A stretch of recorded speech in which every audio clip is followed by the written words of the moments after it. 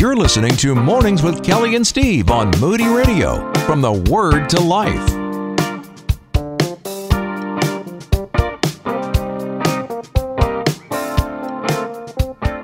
Chris Brooks, you hear him every weekday afternoon on Equipped at 1 o'clock on Moody Radio. And glad to have him along with us. Chris, how you doing?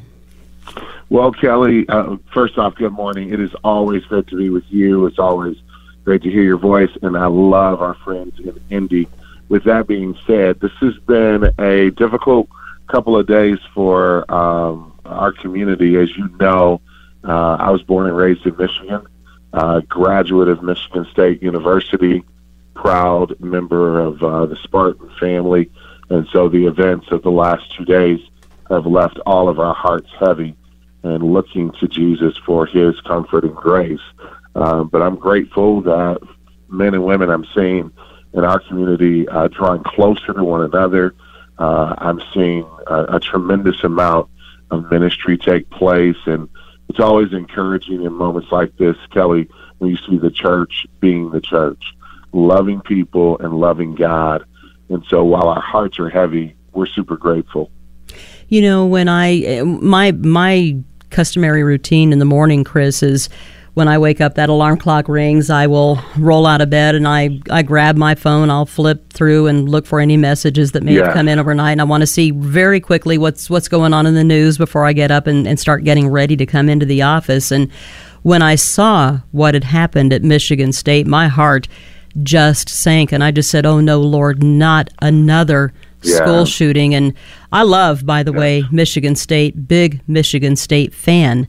And always I liked you. I always have been. And I remember rolling through town and seeing the stadium for the first time in my life. And that was an awesome feeling, but that's neither here nor there. But when I saw what had happened, I mean, seriously, I just could not get over it. And, I wanted to talk to you about that today. And this is just, it seems to be becoming an epidemic in our country. And how are you talking to people about this in your circle where you're located, and how do you talk to people about how we should respond to things like this? Because what's happening in our country, Chris, is really concerning to me. There's so much going on culturally anyway, but it just doesn't feel to me like, we have faith in God. We know that he cares for us, and I'm not fearful, but it seems like in some ways no place is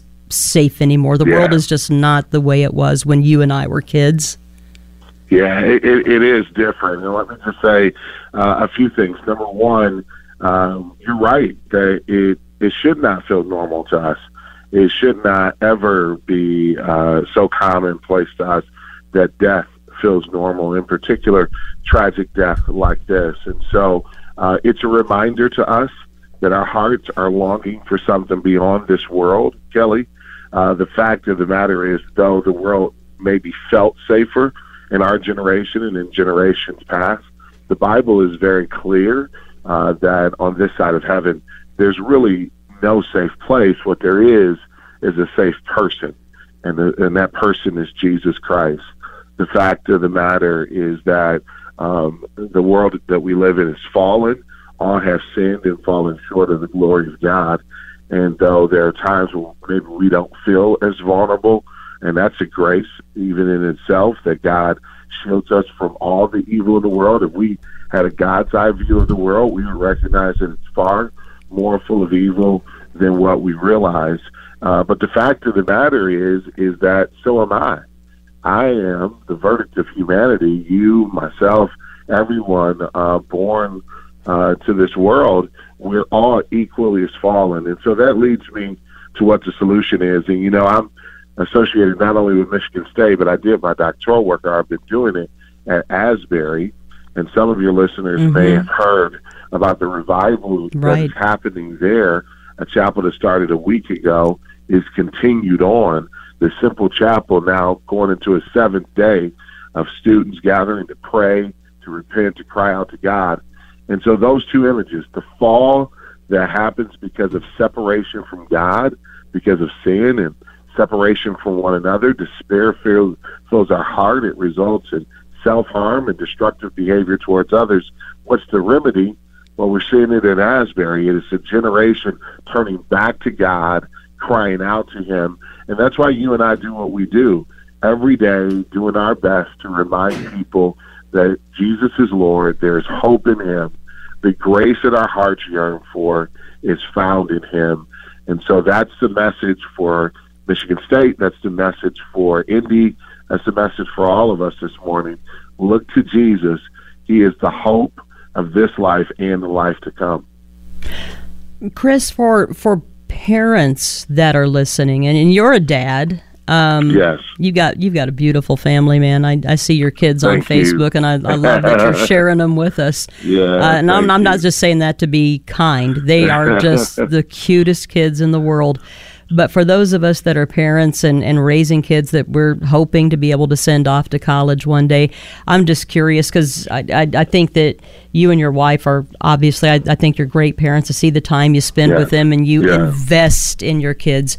We got to send our kids out into this world, and I appreciate the contrast that you are drawing between what's happening at Asbury and what's happening in secular universities, and this is a tough world. But give some encouragement, if you would, to people that are raising their kids right now, and they see what's happening out there, because even Christian parents are raising kids, and we're seeing our kids taken off, and some of them are becoming prodigals, and that's tough too. Yeah, it is. It is. I remember Kelly having a conversation with a missionary mom and dad. They were sending out their young adult, had decided to go into the mission field. And you think about what that means. Their 20-something child signed up with a missions agency saying, I want to go and I want to reach unreached people groups for Jesus. And I asked them, I say, it's easy for me to make bold steps for Jesus when it's just me involved. It's so much harder when it's my kids. And I say, how do you do it? And their response is, the same faith we have of God's keeping power for us and entrusting our lives to Him is the same faith that we have to have for God's keeping power for our children and entrusting their lives to Him. And so all I can say is that wisdom from that missionary family is the same wisdom I try to apply when it comes to sending my kids off to college or preparing them for life beyond living under my roof. It really is a walk of faith. And the Bible says the just shall live by faith. But the Bible also teaches us that our faith is with great reward. When we have faith in God for ourselves and for our children, the next generation sees that. It marks them, and it allows them to go on and live in faith too. So now is not a time to give in to the fear, and I know it's tempting to do that. Now's not the time to give in to the anxiety, and I know it's real. I've been through so much as it pertains to parenting, but I also know this, that the hope that we have of reaching the next generation is not to pass our fears down to them, but to pass our faith down to them. So I'm trusting God for my life and for theirs.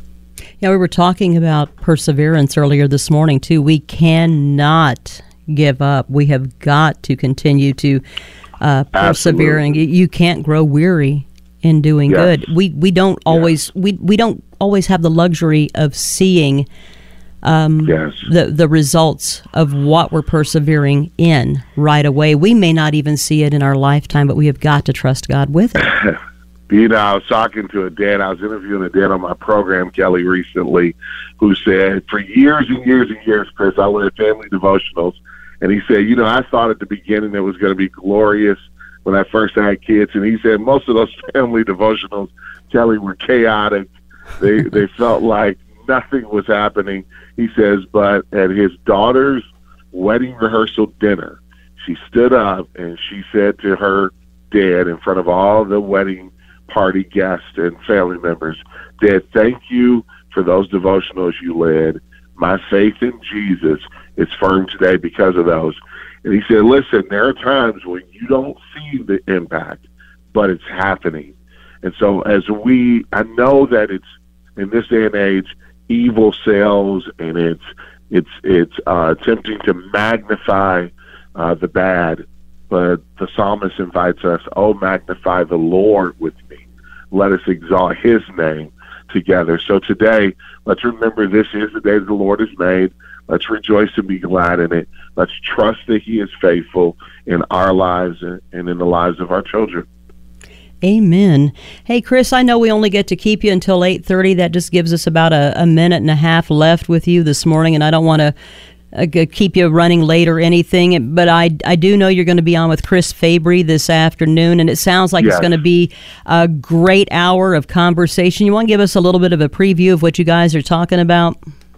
Yeah, Chris wanted me to come on and talk about why Black History Month. As Christians, we don't participate in everything in the culture. We have to be discerning. Mm-hmm. And so his question to me was, why should we consider reflecting on Black History Month? So we'll talk about that.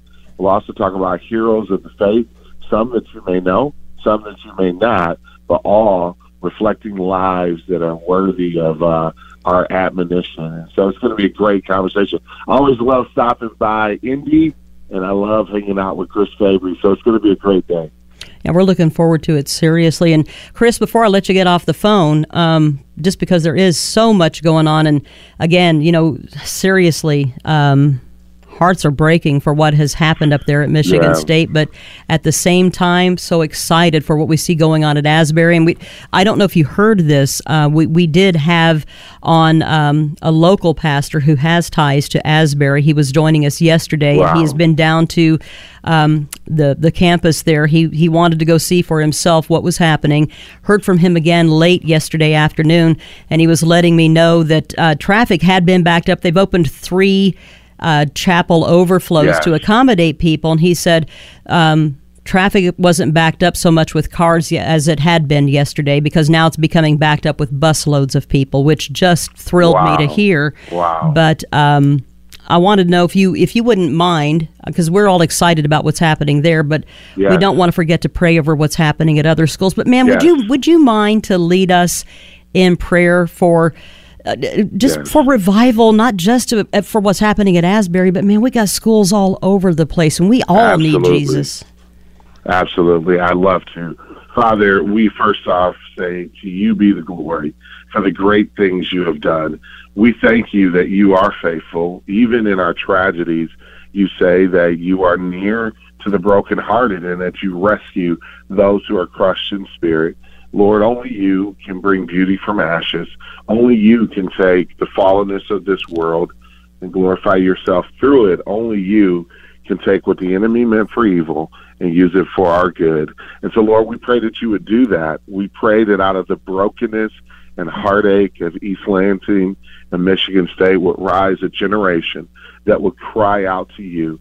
May this generation turn to you with their whole hearts, just as we're seeing in Asbury. Lord, this is not the forgotten generation. This generation has not been cast aside, for you have a righteous remnant in every generation. And so, Lord, whether it's on Michigan State's campus or in Indiana or wherever young people are gathered throughout the country, may we hear the stories of revival as they humbly offer their prayers, their worship to you. Now, we don't control revival, but we certainly can petition for it. And so, Lord, we pray for a mighty move of the Spirit in our generation. In Jesus' name, amen. Amen. Chris, man, thanks for spending time with us today. Appreciate you, seriously. Thank you, Kelly. You guys have a great day. You too. Hope to get to talk to you again soon. You take care. You're listening to Mornings with Kelly and Steve on Moody Radio, from the Word to Life.